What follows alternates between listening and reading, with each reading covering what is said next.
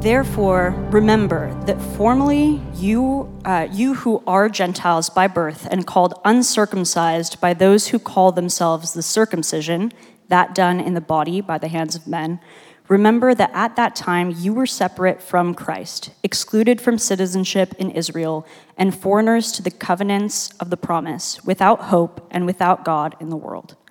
But now in Christ Jesus, you who once were far away have been brought near through the blood of Christ. For he himself is our peace, who has made the two one and has destroyed the barrier, the dividing wall of hostility, by abolishing in his flesh the law with its commandments and regulations. His purpose was to create in himself one new man out of the two, thus making peace. And in this one body to reconcile both of them to God through the cross, by which he put to death their hostility. He came and preached peace to you who were far away, and peace to those who were near. For through him we both have access to the Father by one Spirit. Consequently, you are no longer foreigners and aliens, but fellow citizens with God's people and members of God's household, built on the foundation of the apostles and prophets, with Christ Jesus himself as the chief cornerstone. In him, the whole building is joined together and rises to become a holy temple in the Lord. And in him, you too are being built together to become a dwelling in which God lives by his Spirit. For this reason, I, Paul, the prisoner of Christ Jesus, for the sake of you Gentiles, surely you have heard about the administration of God's grace that was given to me for you, that is, the mystery made known to me by revelation, as I have already written briefly. In reading this, then, you will be able to understand my insight into the mystery of Christ, which was not made known to men in other generations, as it has now been revealed by the Spirit to God's holy apostles and prophets. This mystery is that through the gospel, the Gentiles are heirs together with Israel, members together of one body, and sharers together in the promise of Christ Jesus. I became a servant of this gospel by the gift of God's grace, given me through the working of his power. Although I am less than the least of all God's people, this grace was given to me, to preach to the Gentiles the unsearchable riches of Christ, and to make plain to everyone the administration of this mystery, which for ages past was kept hidden in God, who created all things. His intent was that now, through the church, the manifold wisdom of God should be made known to the rulers and authorities in the heavenly realms, according to his eternal purpose, which he accomplished in Christ Jesus our Lord. In him and through faith in him, we may approach God with freedom and confidence. I ask you, therefore, not to be discouraged because of my sufferings for you, which are your glory. This is the word of the Lord.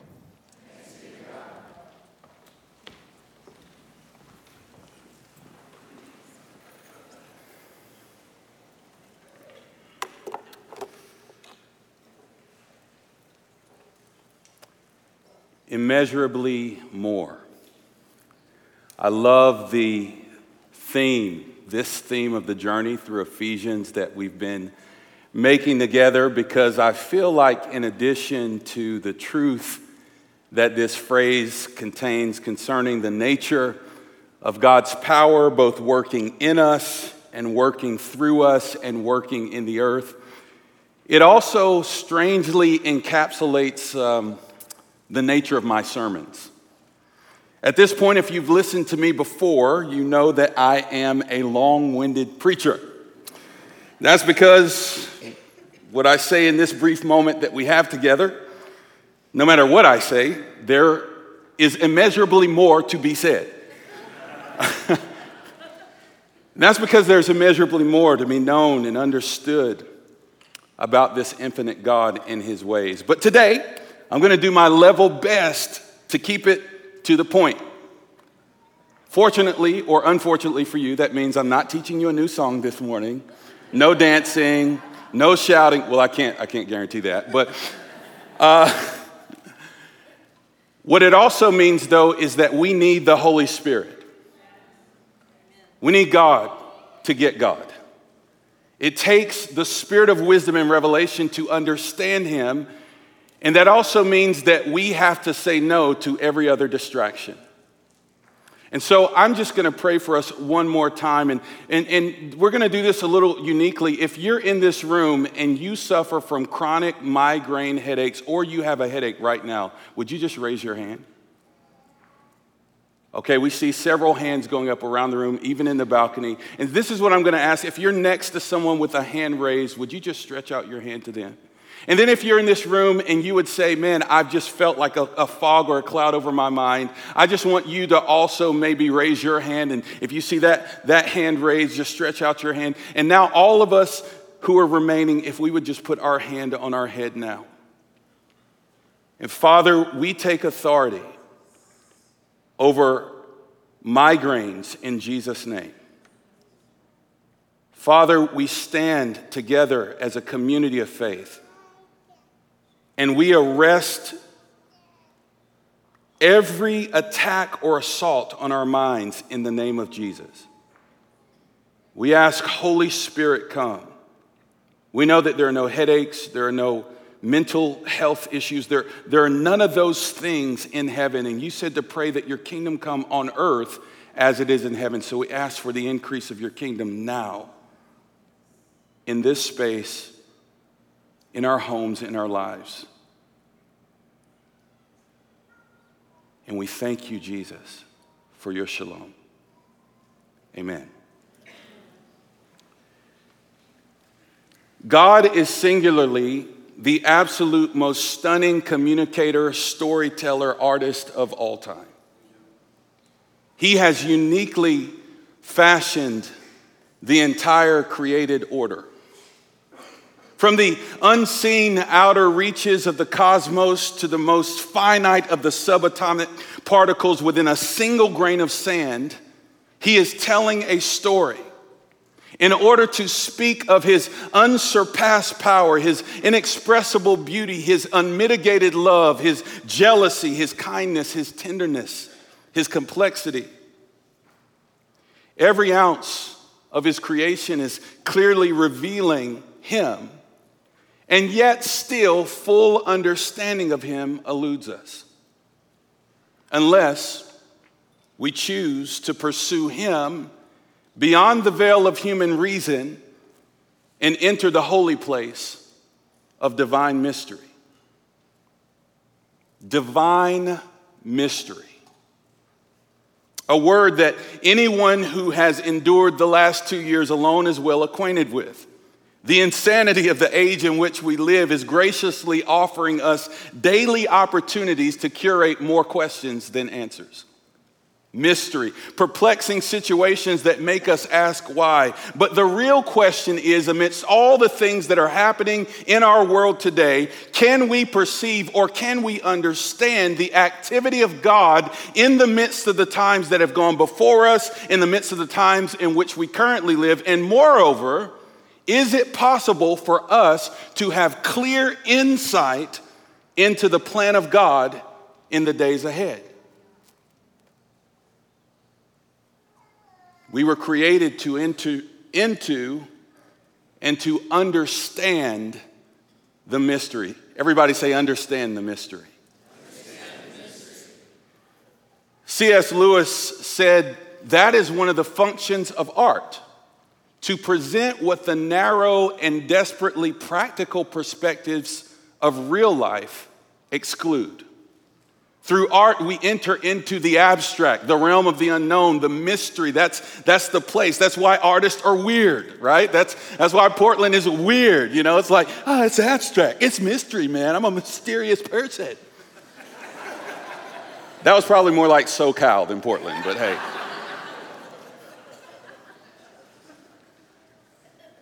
Understanding, though,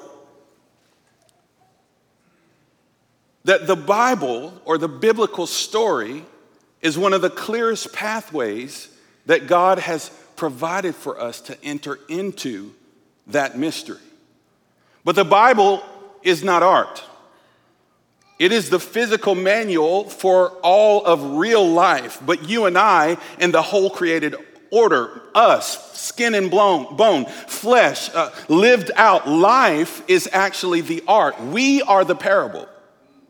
Our world is the scene upon which heaven's redemptive story is playing, and every person, every place, every people group exists to carry the testimony of Jesus and ultimately reveal the Father. So I want to submit to you this morning that even what I'm wearing could be considered parabolic. A black and white shirt. What does this mean? What does this represent? Well, according to Gerald, it looks like I'm going to work at Foot Locker. But, thanks, bro. Appreciate that. But,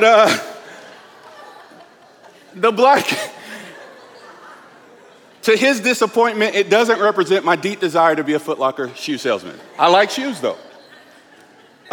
The black and white stripes may be representative. What if it represents the historic conflict between black and white? Let's just hypothetically say it represented the parable of the conflict of this important story, but is actually something that could be a micro story, a subplot in a meta-narrative of a much more comprehensive global conflict that would ultimately require a divine referee who will step into history's conflict, mediate the issues, and ultimately settle it. A parable. You see, in the spirit of the man who has been considered the greatest storyteller of all time, William Shakespeare, perhaps, we should consider it and approach this story his way. He would start his refrains with statements like, 2 households, both alike in dignity, in fair Verona, where we lay our scene. A parable leading to a greater truth. The Bible is the meta-narrative, it's the truth, so let's approach Ephesians in the same way. 2 households, both alike in dignity, but not recognized as such. Israel, home of the bustling city of Jerusalem, and Ephesus, home of the Gentiles, where we lay our scene. Jerusalem, Israel, and Ephesus, Turkey. Why Israel? First of all, we could look at Psalm 132, where it says, "For the Lord has chosen Zion. He has desired it for his dwelling place. This is my resting place forever. Here I will dwell, for I have desired it." Jerusalem is the place that God has chosen as the eternal seat of Jesus' government, of his leadership and his throne. It's one of the signposts that we look to as an indication of the nearness of Jesus' return. It's the very geographic place where our faith was birthed, where all of the parables and the stories that Jesus gives to us as a gift, we're told it's the place and the people at the center of the biblical narrative in both antiquity and the present. Why Ephesus? Well, it was the Roman Empire's wealthy Turkish seat of cross-cultural influence. It was a place of commerce. It was a place of thought. It was a place of art and creativity. It was another seat. It was a place of power. And so this is where we lay our scene when we look at Ephesians 2:11, which says, "Therefore, remember that you once Gentiles in the flesh, who are called uncircumcision by what is called the circumcision made in the flesh by hands." Circumcision. Do you know what that is? It is where the firstborn male would have extra flesh on his reproductive part cut off. Now, there are 4 traits of circumcision. First, it was a command. In Genesis 17, Abraham is told or given a perpetual ordinance. That means a law that needs to be done until Jesus comes back throughout history to circumcise every male in his household on the 8th day. In Egypt, when they were in captivity, when the Hebrews were in captivity, the practice of circumcision was likely lost.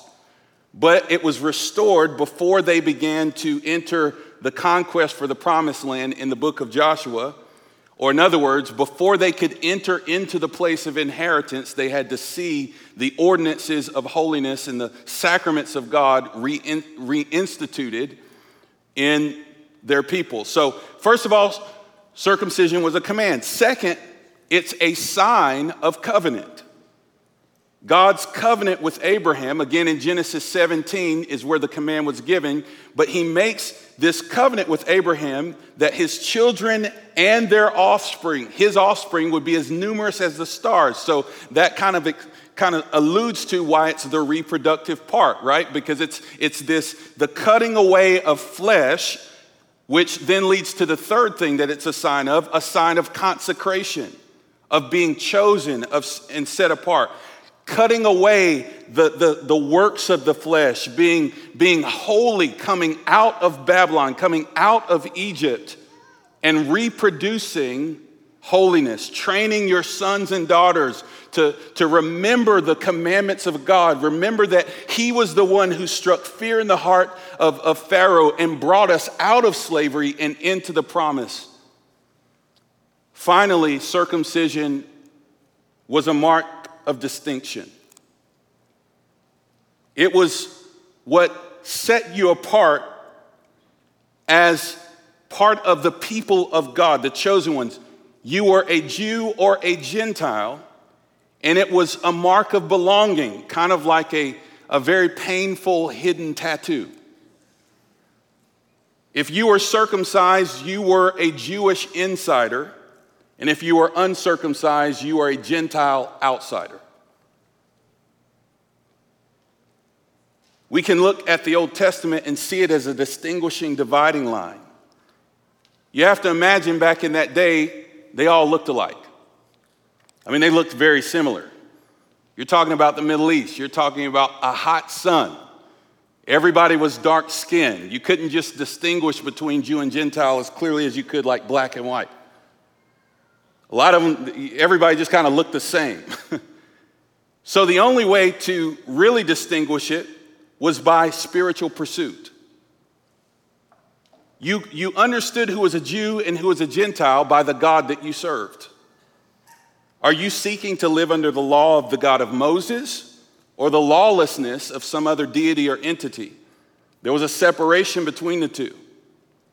This is why verse 12 begins to come into clearer view, that at that time you were without Christ, being uncircumcised, being outside of God, being aliens from the commonwealth of Israel, and strangers from the covenants of the promise, having no hope and without God in the world.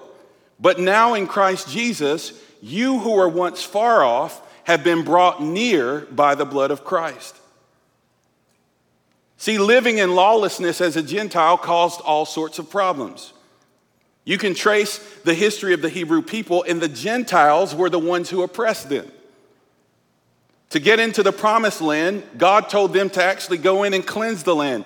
He actually commanded them to go and kill and drive out many of the Gentiles, or to tear down their altars of worship. He over and over told the Jewish people not to worship the Gentile gods, to destroy their places of worship, mainly because the Gentiles did not know or revere the God of Abraham, Isaac, and Jacob. But the Hebrew people were far from holy. They turned from God as well. Thus, a crazy cyclical story of violence, oppression, corruption, division has played out for literally thousands of years between various Jew and Gentile nations, with every atrocity under the sun being committed, from slavery to genocide and ongoing conflict to this day. Unfortunately, hatred and division is no respecter of persons. So the divide today doesn't just rest between Jew and Gentile, it plays out between Gentile and Gentile.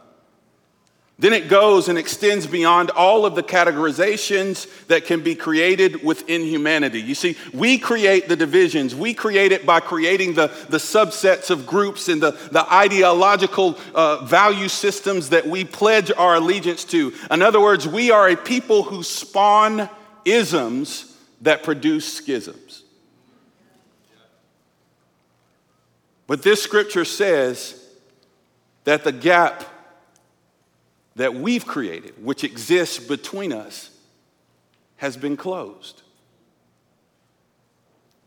That's exciting, that's great. But how many of us really want to be close to people that we don't like? The people you don't understand. The people who your foremothers and forefathers taught you to mistrust. The people who oppressed you. The people who depress you. This scripture may not immediately sound or feel like good news because being brought near doesn't mean that there is peace. Just because you and I are in proximity doesn't mean that we are reconciled. Just because you live next to your neighbor, we're near to each other, doesn't mean you like your neighbor. In fact, thank you, God, for bringing me near to those who I was separated from, but I'm not sure I want to be near them.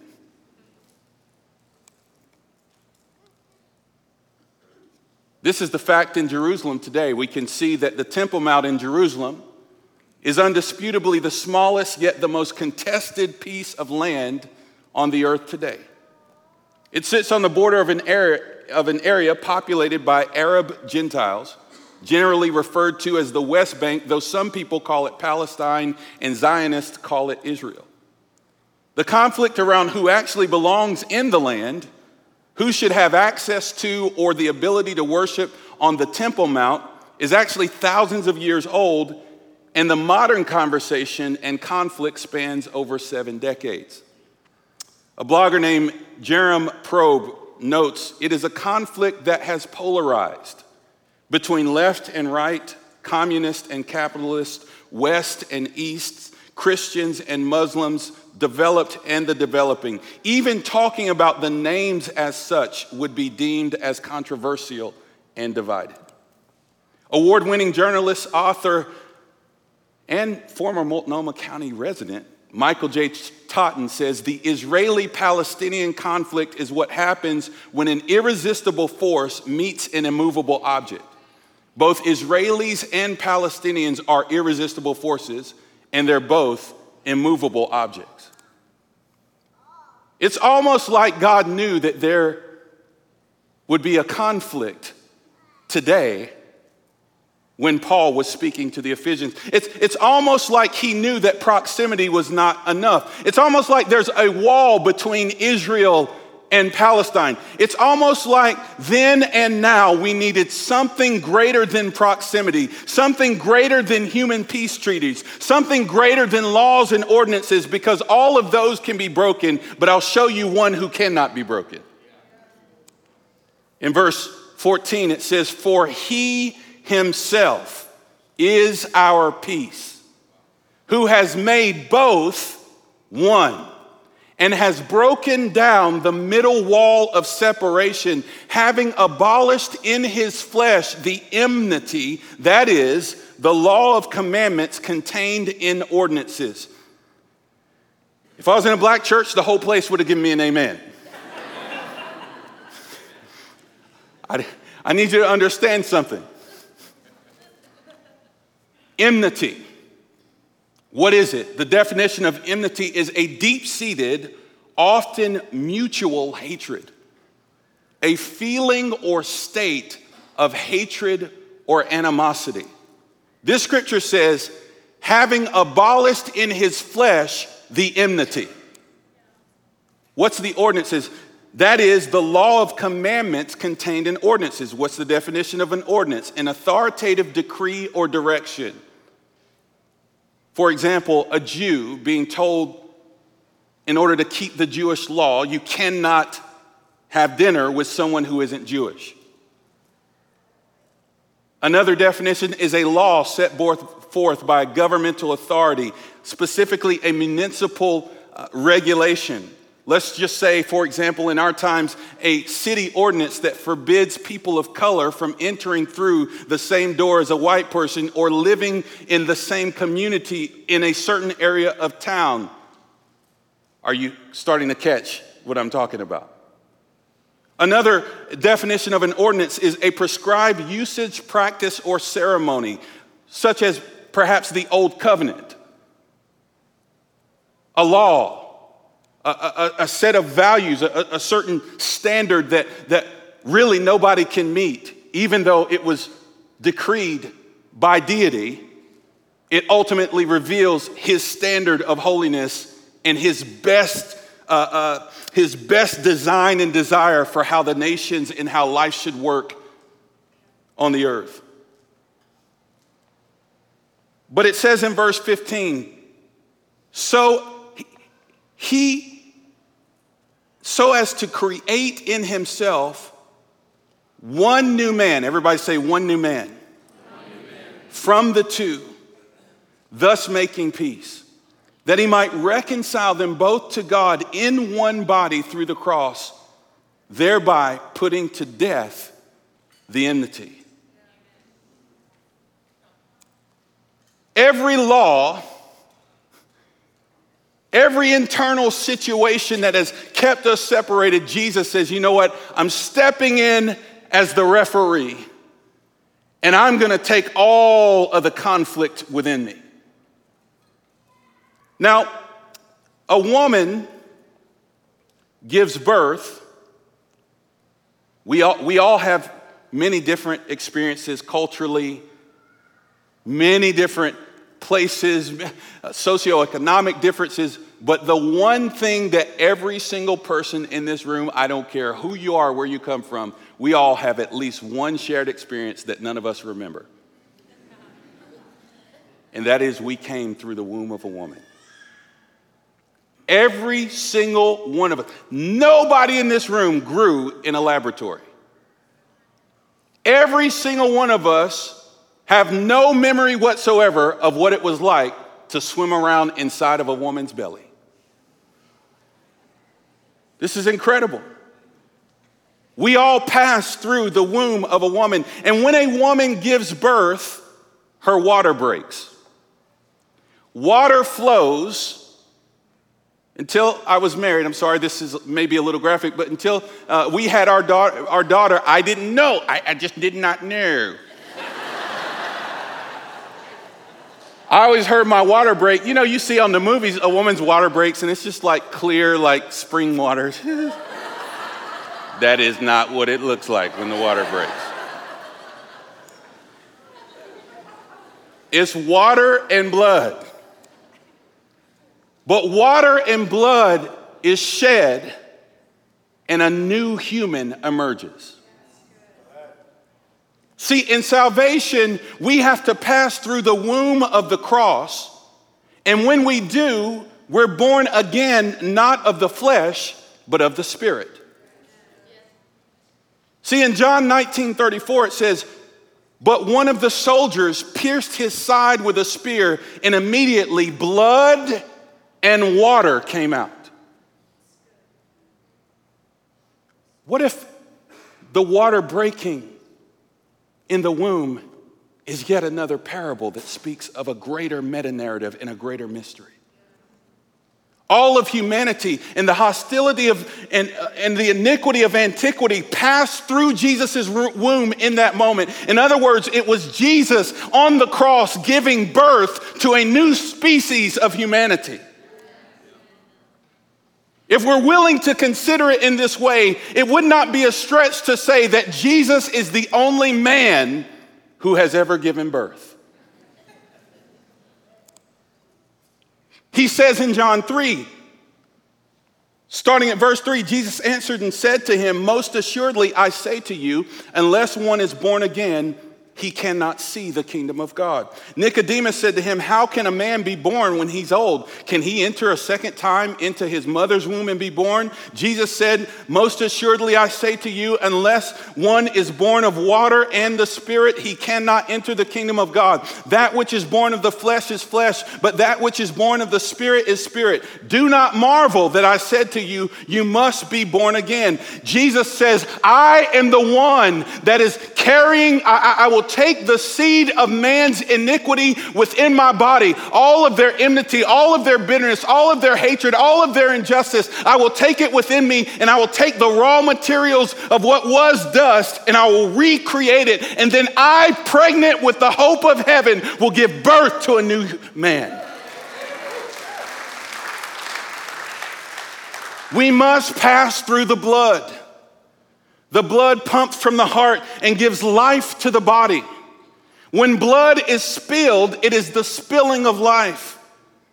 This is why the Bible says there is no greater love has a man than to lay down his life for a friend, or to spill your blood, which is also a manifestation of love. If you spill your blood for someone else, love or blood covers a multitude of sins.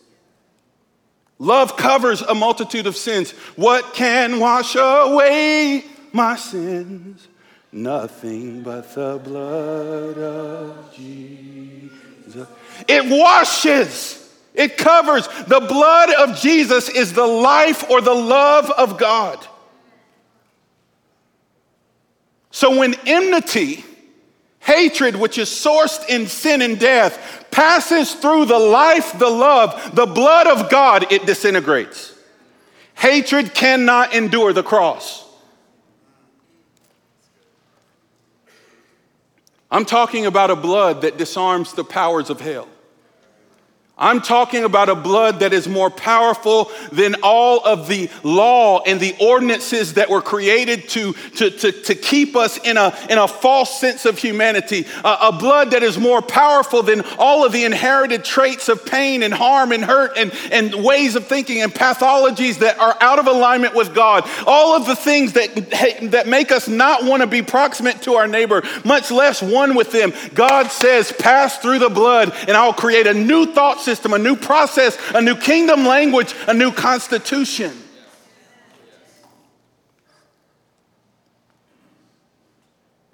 But it's interesting, it said blood and water. So we pass through the water in the ritual of baptism, burying the old man in the water, a symbol of laying down the old humanity, the old flesh, the first Adam, the cavity that we receive from our earthly distinction. We lay it down in the water, and then we come out raised with Christ into a new humanity. We must pass through the blood. We must pass through the water in order to be born again into one new man. Somebody say one. 1 plus 1 is 2. That's unity. It didn't say a united new man, it says one new man. Jesus died for 1 times 1. Exponential power that happens when 1 becomes 1. 2 plus 2, that's great. Blessed are those who dwell together in unity. Unity, God loves addition, he loves united. But no. He asked for something higher than unity. In John 17, I have given them my glory that they may be. I have given them my glory that they may be not united. When I'm one, that means if I'm just united, right now I'm united with my shoe. We're operating in lockstep. Everywhere I go, my shoe goes. Everything I stomp, my shoe stomps. We're in good form right now, united, but this unity can easily be broken. Oh, there's no more unity. Do you see what I'm trying to say? But my foot is one with me. That's a whole nother level. I can't take it off. If this thing gets hurt, I'm limping. Well, it's just a shoe. It's not important. I'm here to tell you, how many of you have broken your pinky toe? It's the smallest thing, and it's like, ah! He says, I have given them glory glory that you might be one. That's supernatural power from heaven. That is something weighty. And it's supernatural to be one.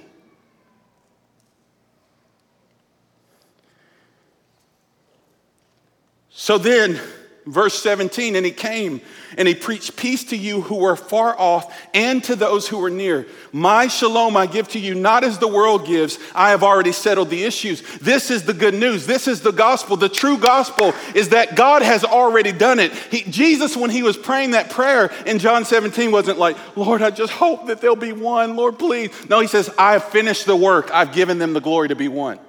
It's done.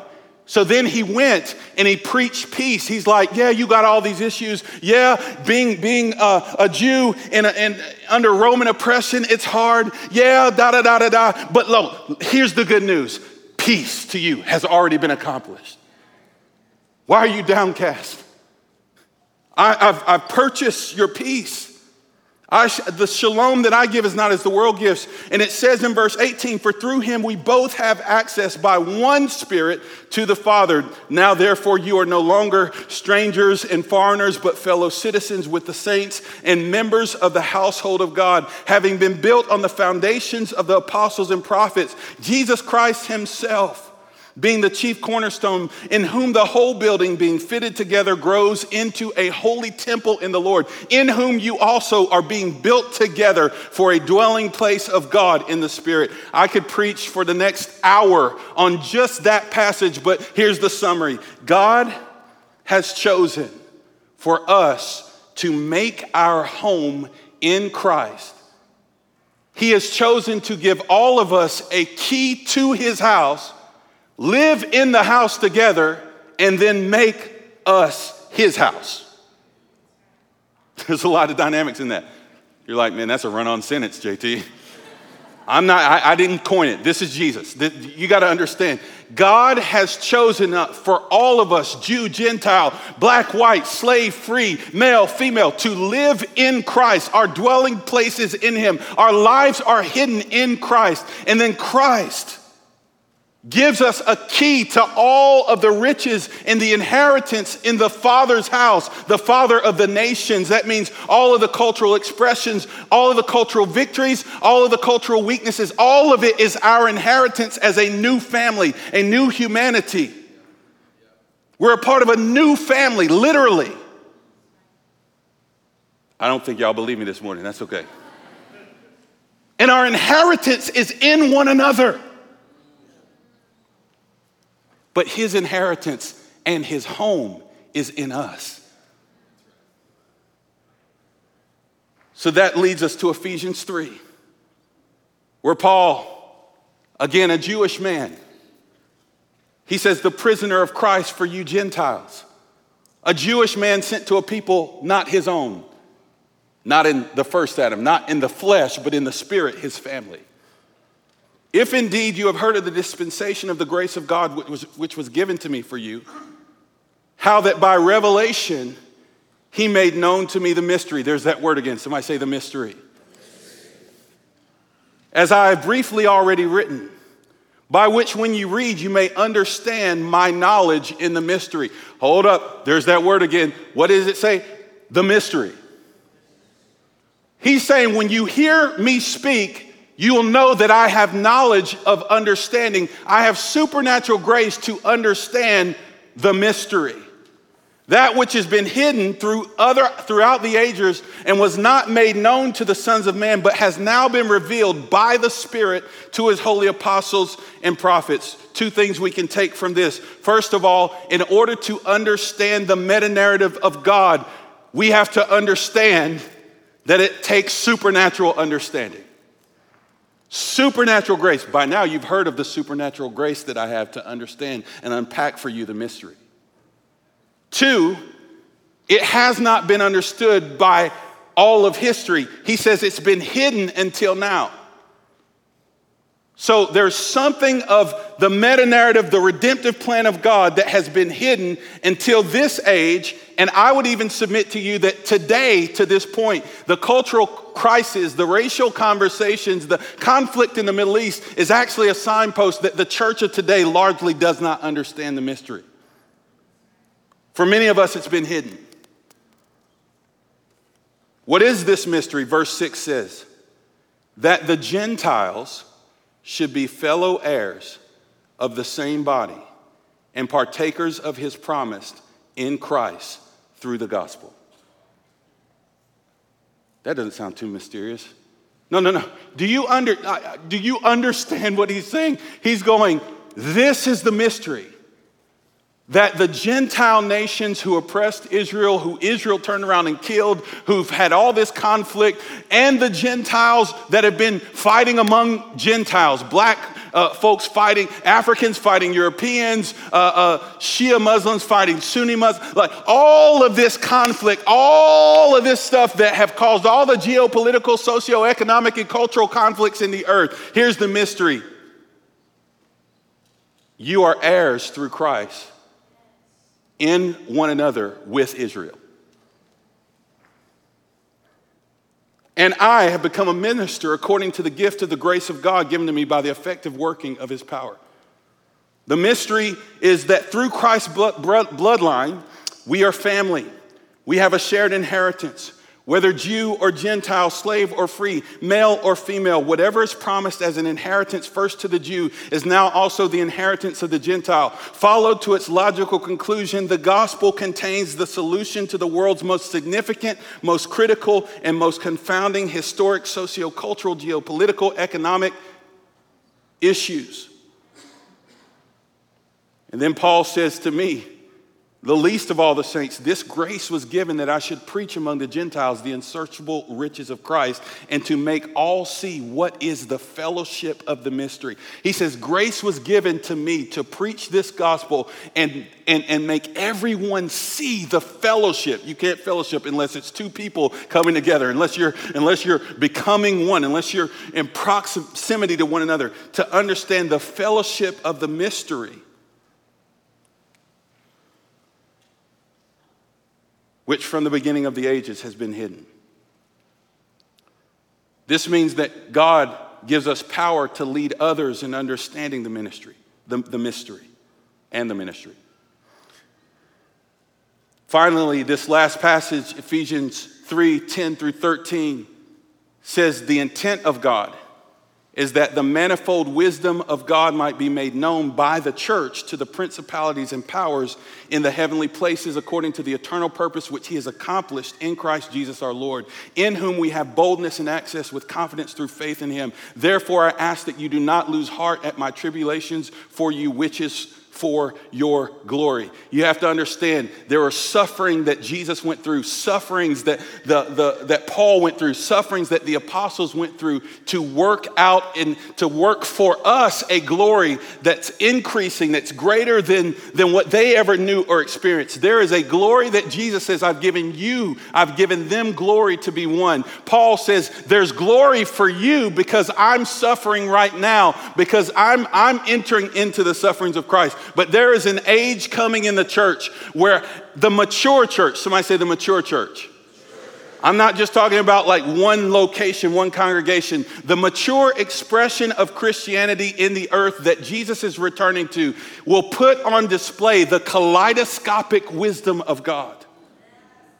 It's like a kaleidoscope. There is a day coming on the earth where people will see a church where the world is in chaos, where people are fighting. There's wars and rumors of war, nations rising against nation, it says in Matthew 24. When everything is chaotic, suddenly just like this stained glass window with all the different multicolors, people will see a united, not just a united, but a one new expression on the earth, and it will be the followers of Jesus that are black, white, yellow, brown, red, Asian, and we will love each other in a supernatural love.